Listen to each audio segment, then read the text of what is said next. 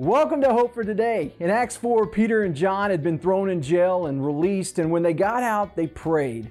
In verse 25, it reads, "You spoke long ago by the Holy Spirit through our ancestor David, your servant, saying, why were the nations so angry?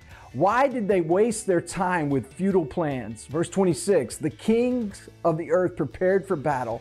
The rulers gathered together against the Lord and against His Messiah."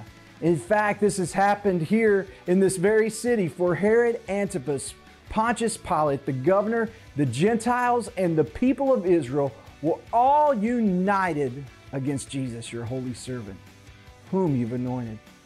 But everything they did was determined beforehand according to your will.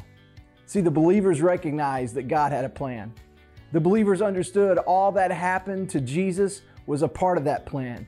And sometimes we think that adversity means we're out of the will of God.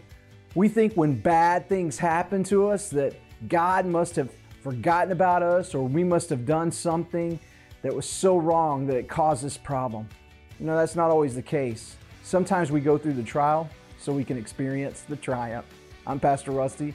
This is Hope for Today.